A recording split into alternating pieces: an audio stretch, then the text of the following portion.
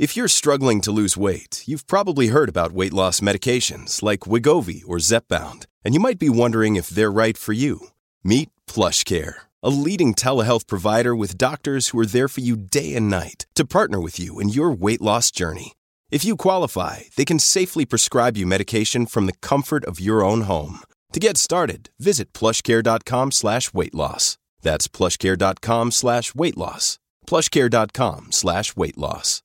This week, a commission of inquiry blamed the United Nations and the Syrian government. They held both entities responsible for delays in getting emergency aid to Syrians after the devastating earthquake last month. Now, last month's earthquake killed some 7,000 people in Syria and over 48,000 in neighboring Turkey. The UN estimates that 5 million people need basic shelter and non-food assistance in the quake-hit parts of Syria alone. Joining me now to discuss the latest is Maya Khudsi, who lives in Aleppo, Syria. Maya, thank you for joining us today. Thank you. What are you seeing and hearing in your community today? So, I think the most basic thing now, people hearing news, they don't care if it's fake or not. It's just rumors sometimes. I don't know if you heard. There's some scientist named Frank, and everyone is like posting in his page that like in 8th of March. Another big earthquake gonna happen, and then another one in 9th of March. So it's just lies, but people are still scared. No, like I know, two of my friends, their house is like on the first floor. They still out. They didn't go back to their home because they're scared of all that news, but nothing happened. So there's lots of people relying on rumor and innuendo. Yeah. Because there is that vacuum for news. How are people going about their everyday? I mean, there still must be a lot of damage and destruction, yet at the same time, people helping as well. How do people go about their daily lives? So I'm not gonna say everything went back to normal, but with people trying their best, we see some tents in the streets still. Those people need help from like the Red Crescent or the other organizations that helping people to find places, because I think it's they're building new buildings, because as I told you the other time, they were in mosques and schools, but now everyone is out because the school need to go back and Ramadan is coming and the mosque have to be open for everyone. So they finding places that for people who actually lost their houses, not because a lot of people, they are like like they don't have much money, and when they saw that everyone in school or mosque they're getting food and like a good shelter, they just left their house and went to there to like have some food, like because everyone is already like they are in a very bad situation. And with the earthquake, it got even worse, but they didn't lose their house, but they still need help. But because the focus were on the people who lost their house, so they go to the mosque and schools to give food. So people just started going there. So now they're doing some procedures to see who actually need a house and shelter and who just need support, like all kind of support.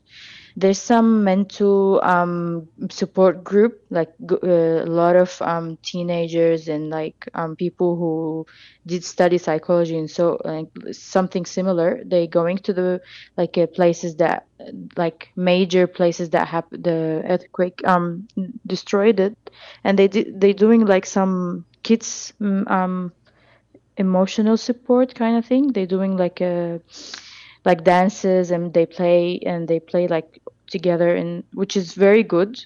Like now they focusing on the small stuff, not about the food and the shelter. Like now they thinking about the details, which is good.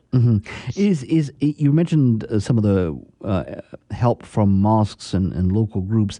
Is aid getting through to places like Syria? Do you see it from? Yes, You do.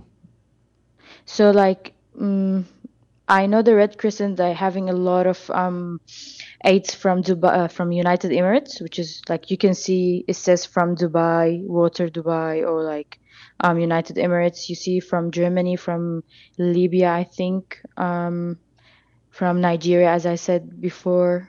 You can no, there's a good amount of aids is coming to and people actually getting it. Hmm. Hmm.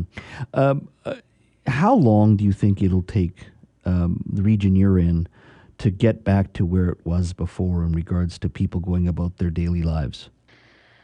Like to be honest, it's we had the war before and then we had this and it's like no one is, every time we say we want to go back to where we were, but it's I feel like it's not possible anymore because it's like the damage in our hearts and in actually in our life is really bad.